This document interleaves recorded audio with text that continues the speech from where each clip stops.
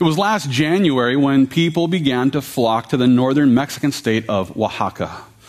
The reason for their journey, well, it's because they heard the rumor about a statue of the Virgin Mary, which was allegedly manifesting a miracle which was occurring there at the San Antonio Obispo Chapel. According to local eyewitnesses, the religious icon that had been standing there for quite some time, it appeared to be producing actual tears, which were streaming down the face of the statue. And while some travelers were little more than looky-loos who wanted to go and see if the rumors were true, there were many devotees who made this pilgrimage in order to go and pray at the feet of this statue. You might not know this, but this is just one in a long list of Mary statues that appear to be manifesting some sort of miracle. As a matter of fact, there have been more than 20 Virgin Mary statues that have appeared to produce something like tears or blood.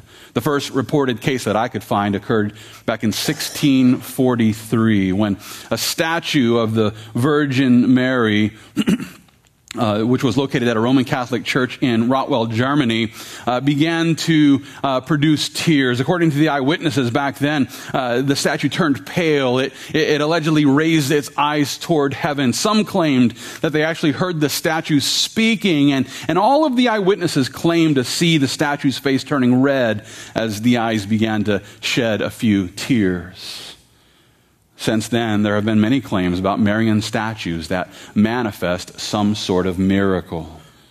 For example, it was 1953 when a statue in Sicily began to produce what they believed to be human tears. I don't know if they tasted it and it was salty. I don't know, but they believed that they were actual human tears. In 1992, a Catholic pastor in Virginia claimed to see a statue of the Virgin Mary weeping blood.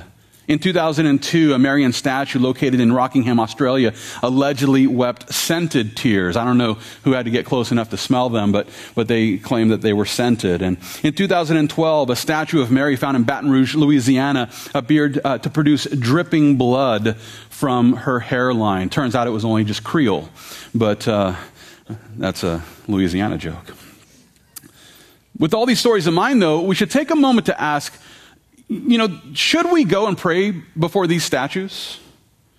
Should we make these pilgrimages to these, miraculous manifestations so that we can pray at the feet of these Marian statues? And with these questions in mind, I'd like you to open your Bibles now to Luke chapter 8, because here in Luke 8, we actually find a very important story about Jesus' relationship with his mother, Mary. As you make your way to the 8th chapter of Luke, I just want to take a moment to point out that it's not my desire to disparage this beautiful woman whose womb was chosen to bring forth our Lord and Savior. I have nothing but respect for Mary. I most certainly agree with the angel Gabriel, who referred to Mary as the highly favored one, and so she was. Not only that, but it was back in the beginning of this book where we learned about the day when the angel Gabriel informed Mary that the Lord was with her. And not only that, but that she was blessed among women. Without debate, Mary was blessed. There's no argument. She was highly favored of the Lord. And yet, does this mean that she has also become the Queen of Heaven? In order to answer this question, let's pick up our study of Luke chapter 8. If you would look with me here, we'll begin reading at verse 19. Here Luke writes, "Then his mother and brothers came to him and could not approach him because of the crowd. And it was told him by some who said, 'Your mother and your brothers are standing outside, desiring to see you.' But he answered and said to them, 'My mother and my brothers are these who hear the word of God and do it.'" Here in our text today, we find Luke recounting this day when Jesus' mother and Jesus' brothers set out to have a conversation with our Savior. Unfortunately for them, though, the Lord was surrounded by a massive crowd of people, as he normally was. And it's for this reason that Jesus' mother and brothers, they were forced to send word into the crowd so that Jesus might come out and speak with them. But rather than rushing out, rather than running out to see what his mother wanted, the Lord Jesus makes this incredible statement by saying, "My mother and my brothers are these who hear the word of God and do it. He's pointing to his disciples. Now, as we consider this statement, it's clearly in conflict with the Roman Catholic practice of praying to Mary. And in order to prove my point, I want to take a moment to consider the basis for this religious ritual of praying to Mary. You might not know this, but the leaders of the Roman Catholic Church actually encourage their parishioners to pray several different prayers to Mary. I'm sure that we've all heard of the Hail Mary. And for the football fans, you have to understand that this is actually a prayer, not just a play. But there's a prayer known as the Hail Mary. There's also a prayer known as the Angelus, which is typically recited at noon. There are also liturgical prayers. For example, one is titled Loving Mother of the Redeemer, and another liturgical prayer, which is known as Hail, Holy Queen, which actually identifies Mary as the Queen of Heaven and the Mother of God. One of the ways that the leaders of the Roman Catholic Church encourage their parishioners to say these prayers to Mary, well, one way is by instructing them to use rosary beads to guide them in a series of repetitive prayers, which include the Hail Mary and the Hail, Holy Queen prayer. Listen, by the time a person has made their way around the rosary necklace as they pray bead by bead, by the time they're done, they've prayed the Our Father prayer 6 times. Not only that, but they've prayed the Hail Mary prayer 53 times. When you factor in the addition of the Hail Holy Queen prayer, it seems to me like the focus of the rosary is Mary. If you're praying 54 times to Mary and 6 times to God the Father, clearly the focus is on Mary. Now, in an effort to be fair to those who pray these prayers, it should be noted that the leaders of the Roman Catholic Church are quick to insist that they aren't asking Mary to answer their prayers. They're not praying to Mary, so that Mary could answer their prayers. No, instead they're simply praying to Mary to intercede for them by asking her to pray for them. Here's how it's put in the Roman Catholic Catechism. And I refer to the Catechism because this is one of their standard works that helps us to understand what the leaders of the Roman Catholic Church teach. I can't tell you what every Roman Catholic believes. But what I can tell you is what their standard works teach us. And so I refer to the Catechism as a standard work and an authority on Roman Catholic theology. And so here's what the Roman Catholic Catechism says about praying to Mary.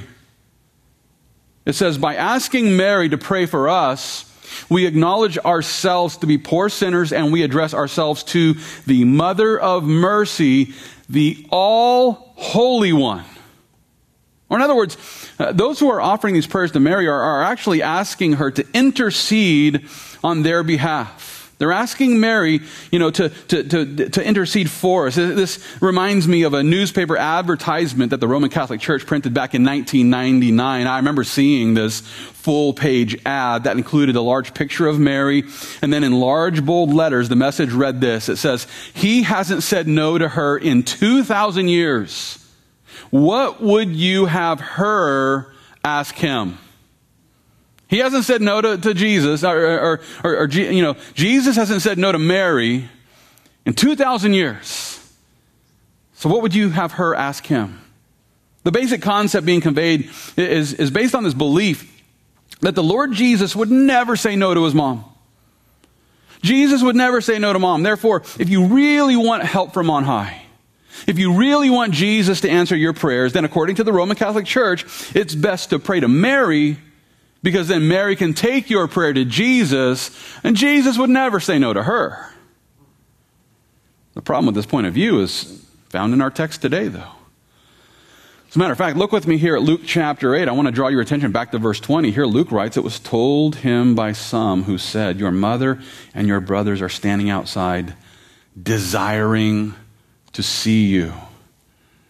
They're wanting Jesus, they're requesting Jesus to come out of the crowd to come and have a conversation with mom and the brothers. But he answered, verse 21, and said to them, "My mother and my brothers are these who hear the word of God and do it." Mary is requesting, she's making a request of Jesus. She's asking him to come out of the crowd so that they can spend some time together. But then rather than responding to her request by rushing straight to her side, he denied the desire. He said no to the request. And he simply sat there and he continued to instruct those who had come to hear him teach. He's basically saying, hey, Mary and my brothers, they can come in here and become a part of this group if they'd like. But I'm not going to leave what I'm doing to go see what they want. That kind of blows up the whole idea that he hasn't said no to her in 2,000 years, huh? It's crucial for every Christian to realize that those who encourage us to pray to Mary are simultaneously endorsing Marian mythology. And Marian mythology is based on unbiblical beliefs, that Mary is somehow able to intercede for us because Jesus would never say no to her. It's not true. We don't need Mary as an intercessor because Jesus is already interceding for us. This was precisely the point that Paul made in Hebrews chapter 7.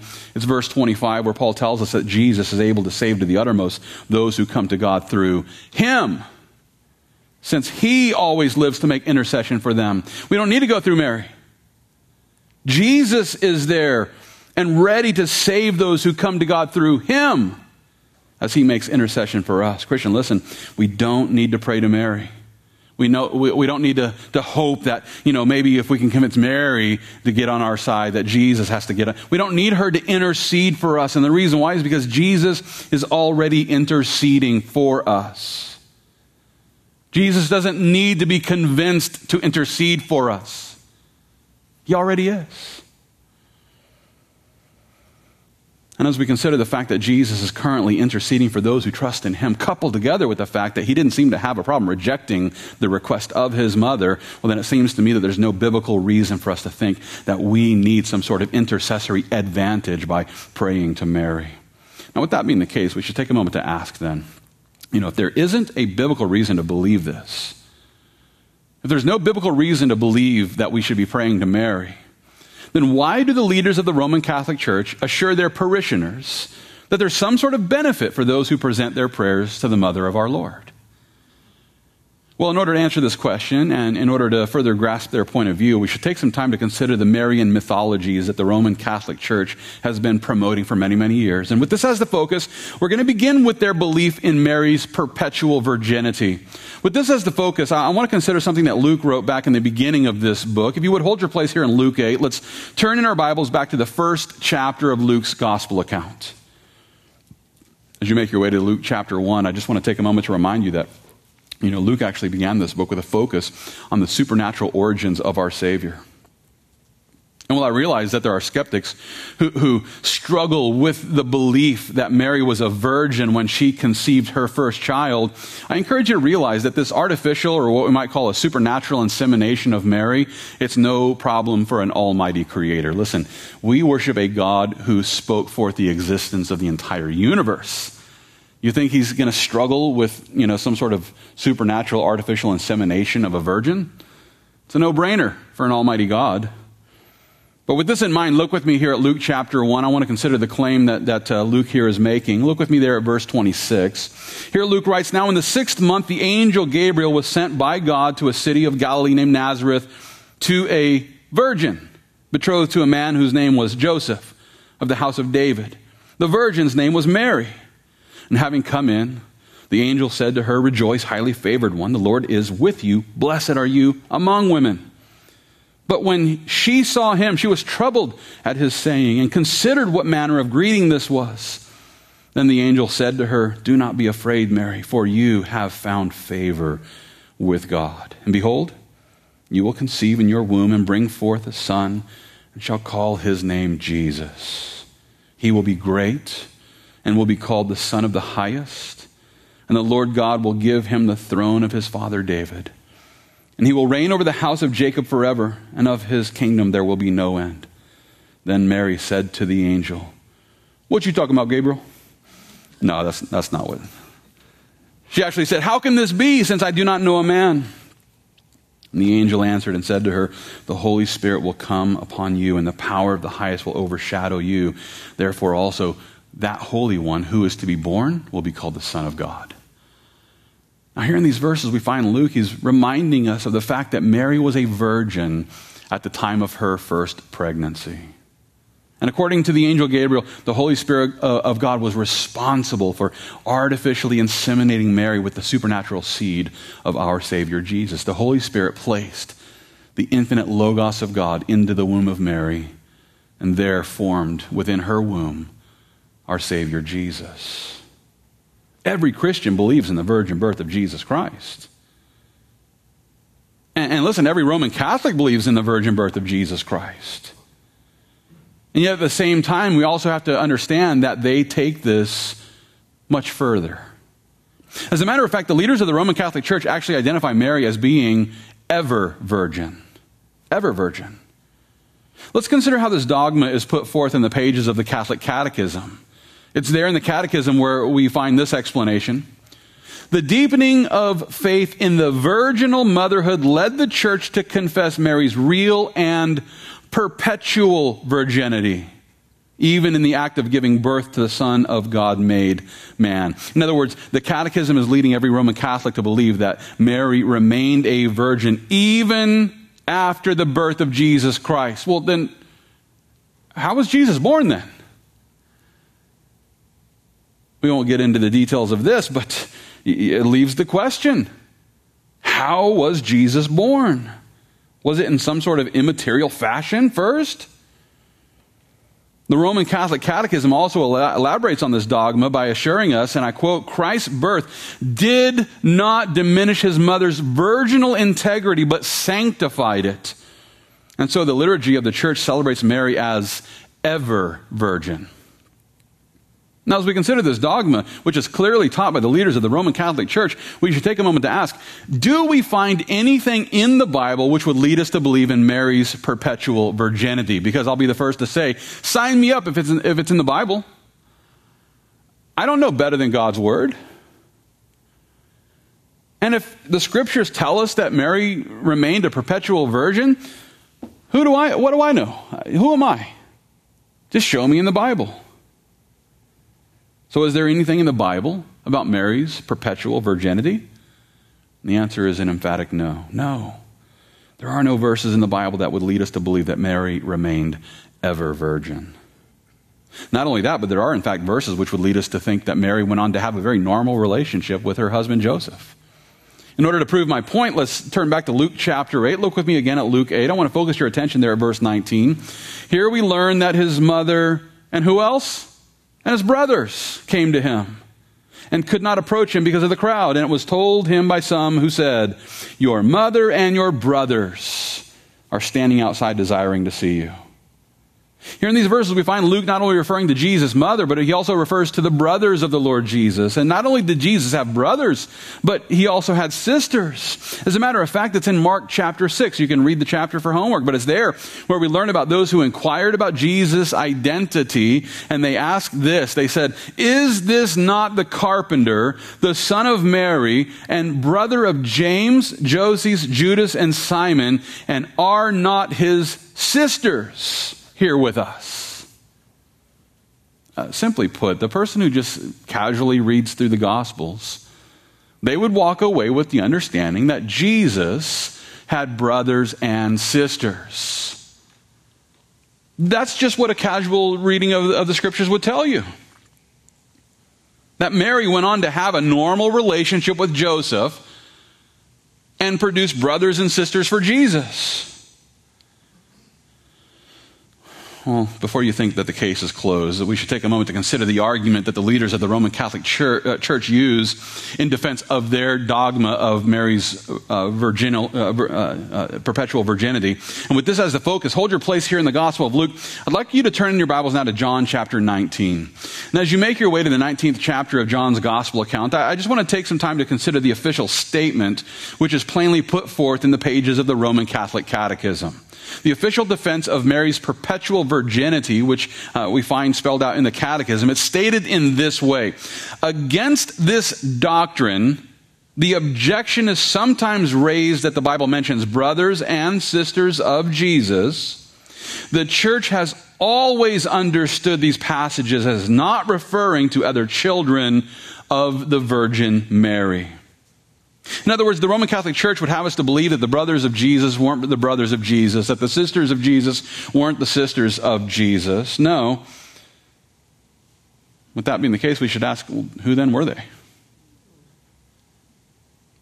Well, in order to answer this question, let's consult the Catechism once again, which says this: they are close relations of Jesus, according to an Old Testament expression.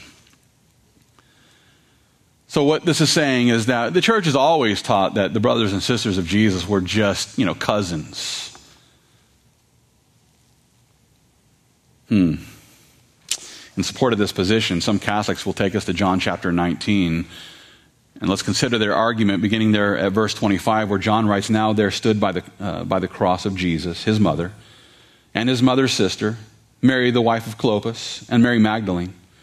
When Jesus therefore saw his mother and the disciple whom he loved standing by, he said to his mother, 'Woman, behold your son.' Then he said to the disciple, 'Behold your mother.' And from that hour, the disciple took her to his own home." Here in these verses, we find Jesus, he's encouraging his mother, Mary, to look at the apostle John as her son. He's there dying on the cross. We don't hear about any cousins there. We don't hear about any brothers or what happened to these close relations. Well, my guess is that they're all just kind of like, oh, he's getting crucified today. Yeah, we don't want to be next. We don't want to be on the chopping block here. We're going to stay away from this whole thing. And that's also true of the apostles and the disciples. The only close follower, the only apostle who was there at the cross was John. Everyone else stayed away except for the women. And so Jesus pointed Mary to the one apostle who was standing there and said, "Take care of my mom."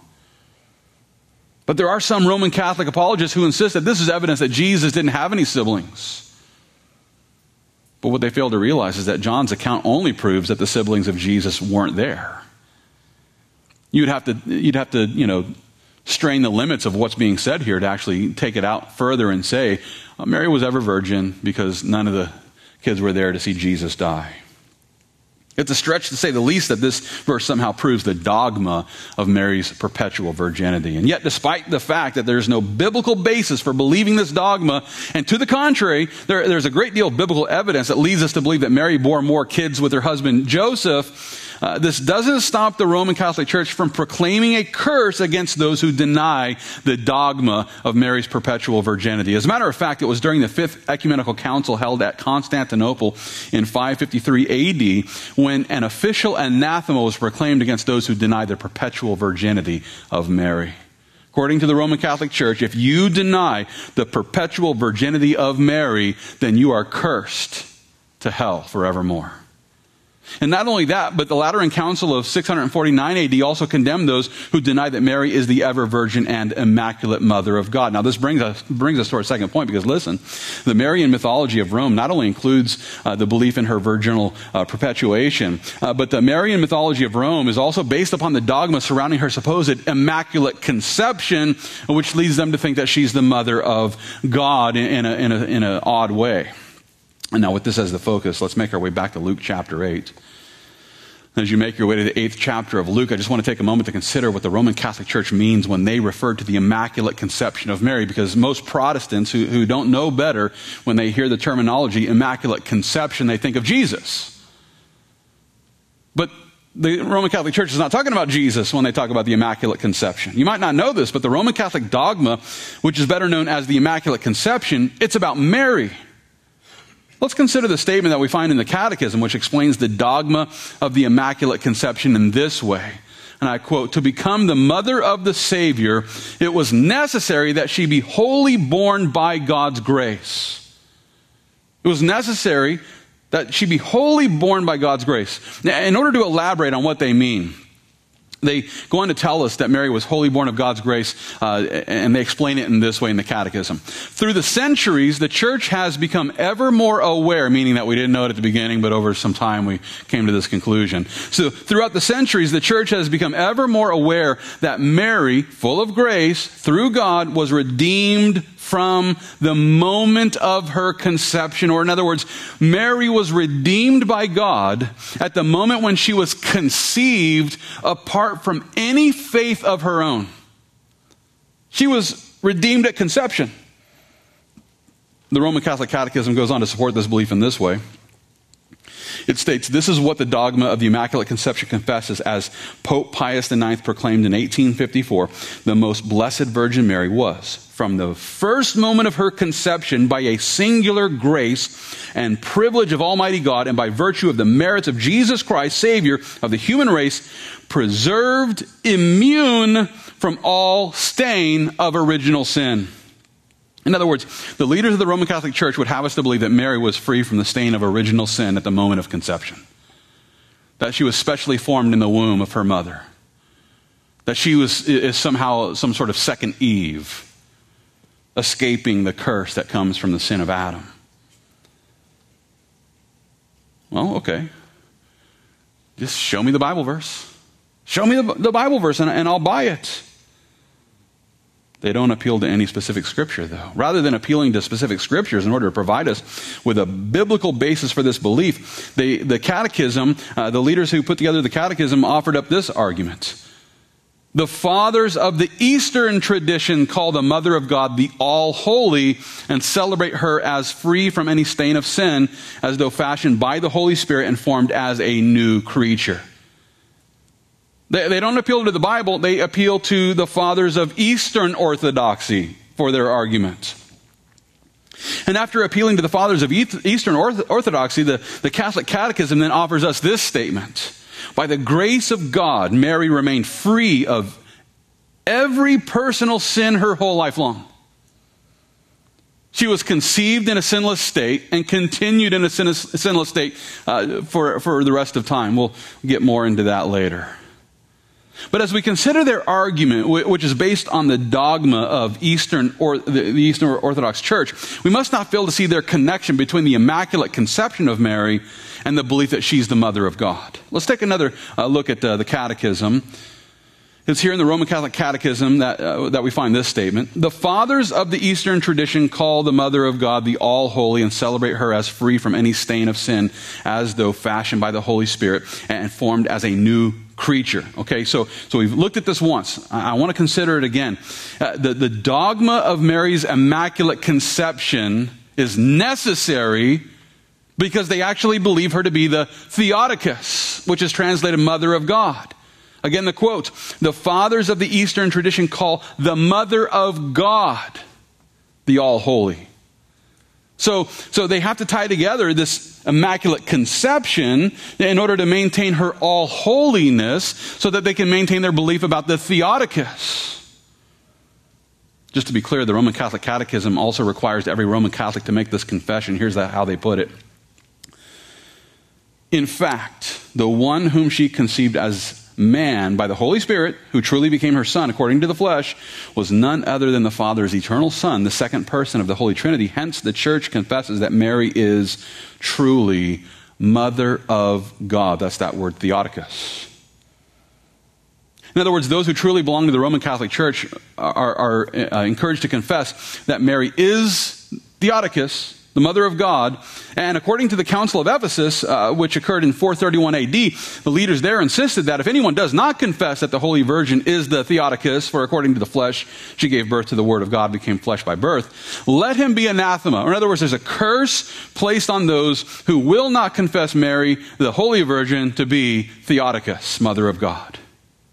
Now, this gets to be a little bit tricky because I would sign off on the Council of Ephesus.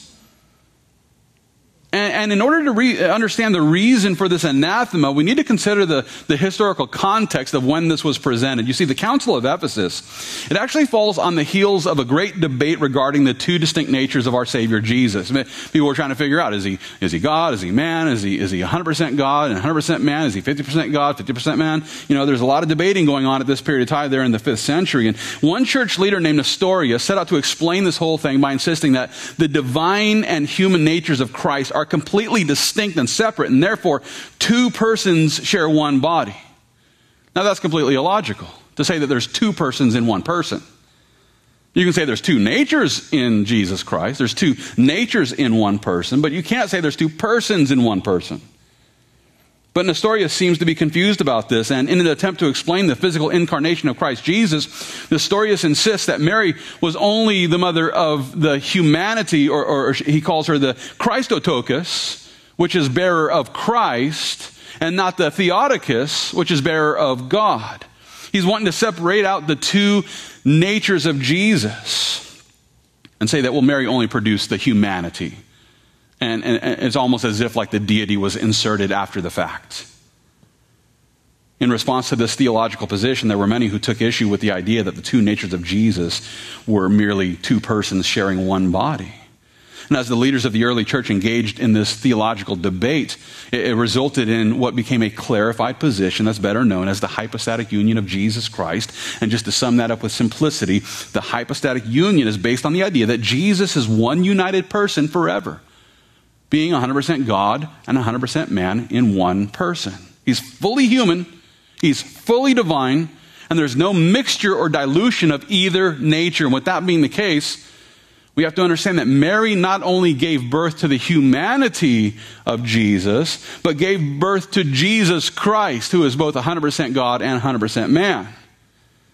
And as we consider the anathema that they put forward, as we consider the curse that they proclaimed against those who refused to confess Mary as Mother of God, it's important to understand that this was less about the exaltation of Mary, and it had more to do with denouncing the heretics that were following Nestorius, who were trying to separate the two natures of Jesus. They were trying to help these guys to understand that you have to believe that Mary gave birth to the God-man.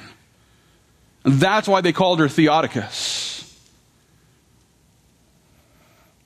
I have no doubt that the Christian leaders who were there at the Council of Ephesus, the leaders who put forth our understanding of the hypostatic union of Jesus Christ, I know for a fact that they would take great issue with the way that the leaders of the Roman Catholic Church have since then twisted this anathema by connecting the title Theotokos with the idea of Mary's queenship over the entire creation. I want to consider how Pope Pius the 12th put it. Here's an official pronouncement, which means he's speaking ex cathedra, which according to the Catholic Church then places this statement on the same level with Scripture. Here's what he says about the queenship of Mary. He declares, "Now, in the accomplishing of this work of redemption, the Blessed Virgin Mary was most closely associated with Christ, and so it is fitting to sing in the sacred liturgy, near the cross of our Lord Jesus, there stood sorrowful the Blessed Mary, Queen of heaven and Queen of the world." Wow. According to Pope Pius XII, as he spoke ex cathedra, and so therefore officially as Scripture, he says Mary is not only the Queen of the world, she's the Queen of the entire heaven. In order to explain what he meant, Pope Pius XII quotes a disciple of Saint Anselm, who once declared, just as God, by making all through his power, is Father and Lord of all, so the Blessed Mary, by repairing all through her merits, is Mother and Queen of all. Wait, what? Mary is the mother of all and the queen of all because she repaired all through her merits? Pope Pius XII goes on to assure us that Mary is the queen of all things because she restores each to its original dignity through the grace which she merited. With all this in mind, I just want to take a moment to connect a few dots here so I can help you to see where I'm going with all of this. You see, the leaders of the Roman Catholic Church want us to believe that Mary is the queen of heaven. And if she's the queen of heaven, then it only stands to reason that she's also the queen of the earth. And if she's the queen of the earth, then she must be the mother of us all. She must be the mother of all things, including the mother of God. But not in the sense of Jesus Christ being 100% God and 100% man, but mother of God. And if she's the mother of God in the way that they mean it, then she must have been conceived apart from original sin.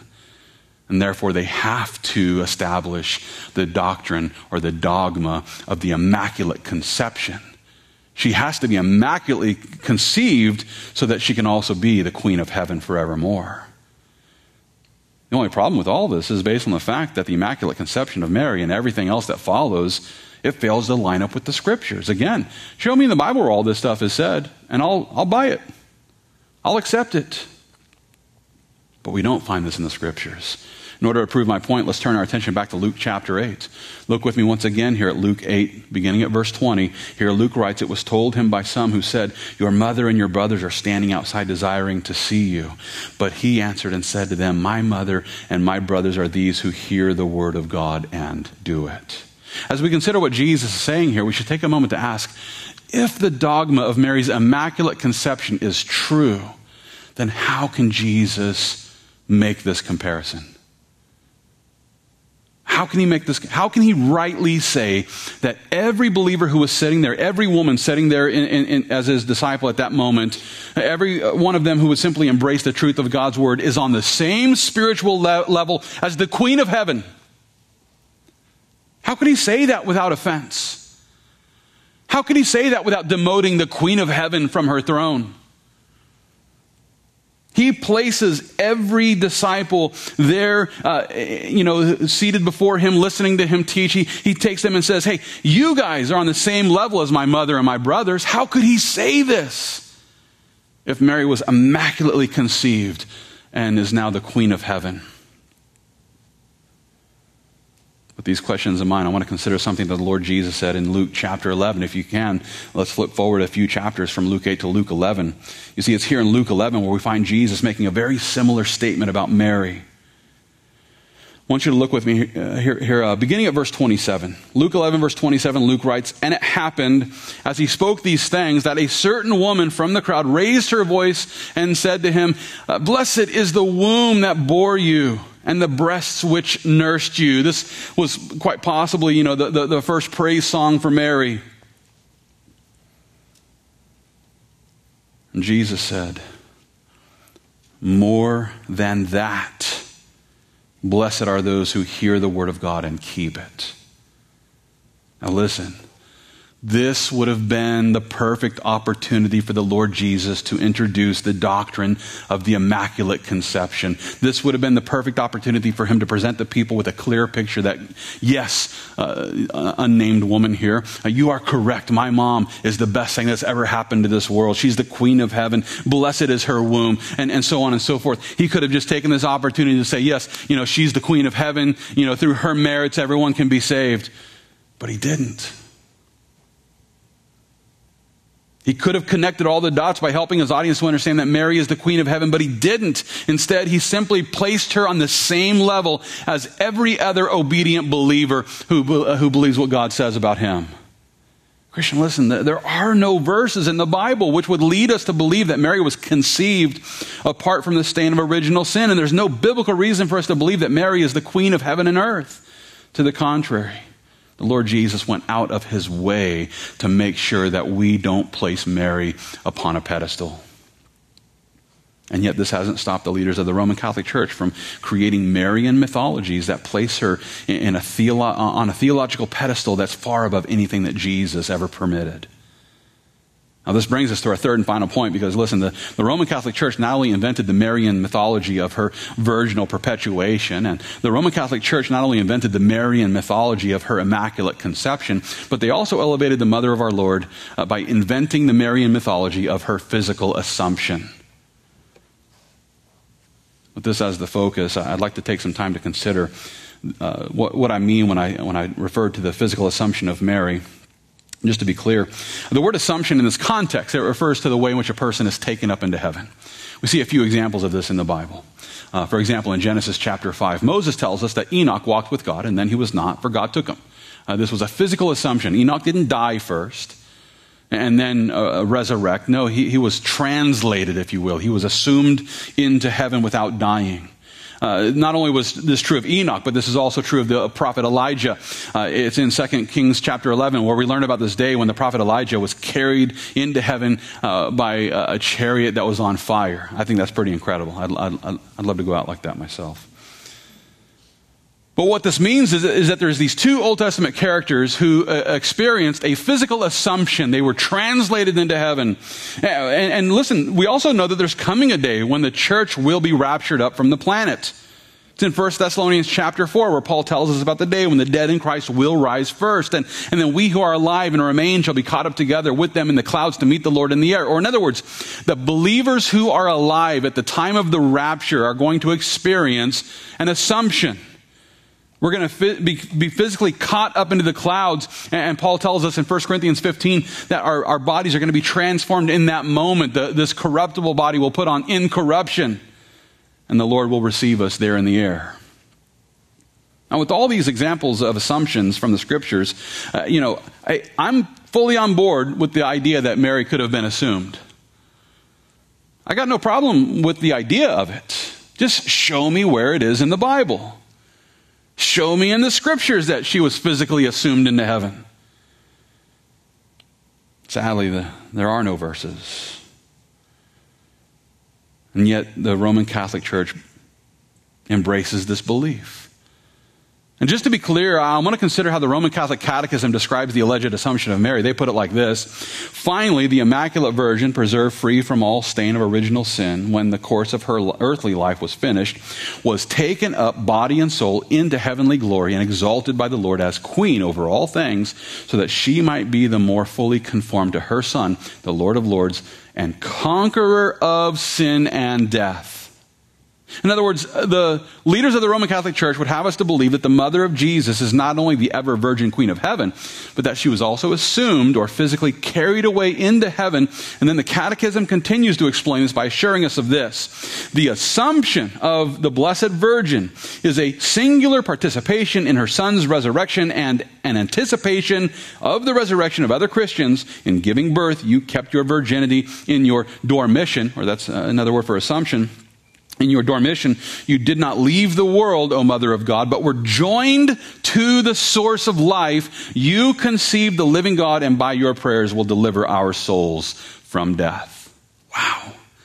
According to this statement, which again we find in the Roman Catholic Catechism, Mary didn't die. She was simply joined together with Jesus through this assumption. Now, in order to understand why they believe in this physical assumption of Mary, it's important for us to realize that they, again, believe that she remained free from the stain of sin. Here's again how it's presented in the Roman Catholic Catechism. By the grace of God, Mary remained free of every personal sin her whole life long. From conception, which they believe was immaculate, to her assumption, they're saying, not one sin. Not one sin. The Catechism of the Catholic Church also asserts that Mary was sinless by declaring from the first instant of her conception, she was totally preserved from the stain of original sin, and she remained pure from all personal sin throughout her life. Now, with this in mind, I just want to consider something that Luke wrote as he recorded the Song of Mary. It's found in Luke chapter 1. If you're able, let's turn to Luke chapter 1. It's here in Luke 1 where we find Mary. She's just now received information about how she's going to be used to bring forth the Lord Jesus Christ. And it's here in Luke 1 where we see her beginning to praise the Lord for this. And look with me there at Luke 1 verse 46 where Mary declares, "My soul magnifies the Lord, and my spirit has rejoiced in God my Savior. For he has regarded the lowly state of his maidservant, for behold, henceforth all generations will call me blessed." Christian, listen, Mary herself is acknowledging that God is her Savior. Why would she need a Savior? If she was conceived by the grace of God, and she was immaculate at conception, and thereby escaping the curse of Adam's sin, and then never sinned her entire life, and then was assumed into the presence of God before even dying, she doesn't need a Savior. And yet here she rejoices in God my Savior. She rejoiced when she discovered that the Father was going to use her blessed womb to bring forth Jesus, the sinless Savior who was sent to offer himself as a sacrifice for our sins. That's why he's our Savior. Why do we call Jesus our Savior? Because he died for our sins. So when Mary refers to God as her Savior, She's acknowledging her need for forgiveness. Therefore, she's inadvertently acknowledging her sinfulness. In light of Mary's confession that she herself needed a Savior, there's no biblical reason for us to think that Mary was a sinless saint who was physically assumed into heaven before dying. What this also means is that there's no reason for us to present prayers to Mary. There's no reason for us to rush to a statue that appears to be weeping or something. Sadly, though, the leaders of the Roman Catholic Church are still encouraging their parishioners to seek the mediation of Mary. Let's consider how it's put in the Catechism of the Roman Catholic Church. Here's how they say it. Taken up to heaven, so speaking of this assumption, taken up to heaven, she did not lay aside the saving office, but by her manifold intercession continues to bring us the gifts of eternal salvation. Therefore, the Blessed Virgin is invoked in the church under the titles advocate, helper, benefactress, and mediatrix. In other words, the Roman Catholic Church believes that Mary is the advocate, the helper, the benefactress, and the mediatrix, and therefore we ought to seek her intercession. And it's for this reason that they so often flock to these statues of Mary wherever miracles are allegedly manifesting, because they're going to try to, find, help from Mary. As we consider the titles that are given to Mary here in the Catechism, there should be no doubt in our minds that the Roman Catholic Church has exalted Mary above any reasonable measure. Christian, listen, Mary is not our advocate. Jesus Christ is our advocate. That's what the Bible says. Mary is not our helper. The Holy Spirit is our helper. That's what the Bible says. Mary is not our benefactress. No, instead, God the Father is our benefactor who has bestowed his grace upon us through faith in his only begotten Son. Mary is not our mediatrix. No, instead, Jesus Christ is the only mediator that we need.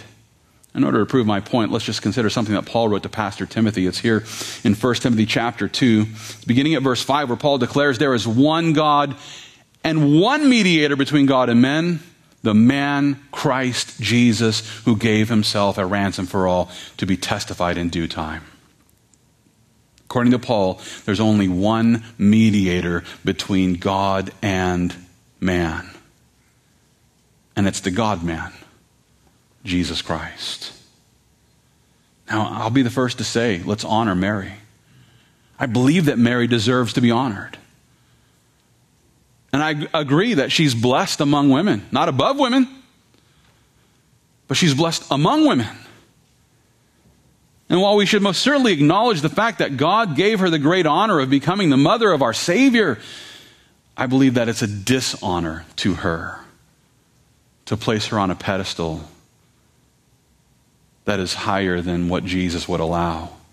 I believe that those who call her advocate and benefactor and helper and mediator, I believe that those who call Mary these things dishonor her, because she is none of those things. It would be a sin for us to place her on a pedestal by praying to her. I don't think that she is pleased by any prayer offered to her. And it would most certainly be a heresy for us to identify Mary as our mediator, knowing what the Bible says, that there is only one mediator between God and men, and that is Jesus Christ. Now, as we wrap up this message, I just want to remind you that it's not my desire to offend those who have been raised up in the traditions of the Roman Catholic Church.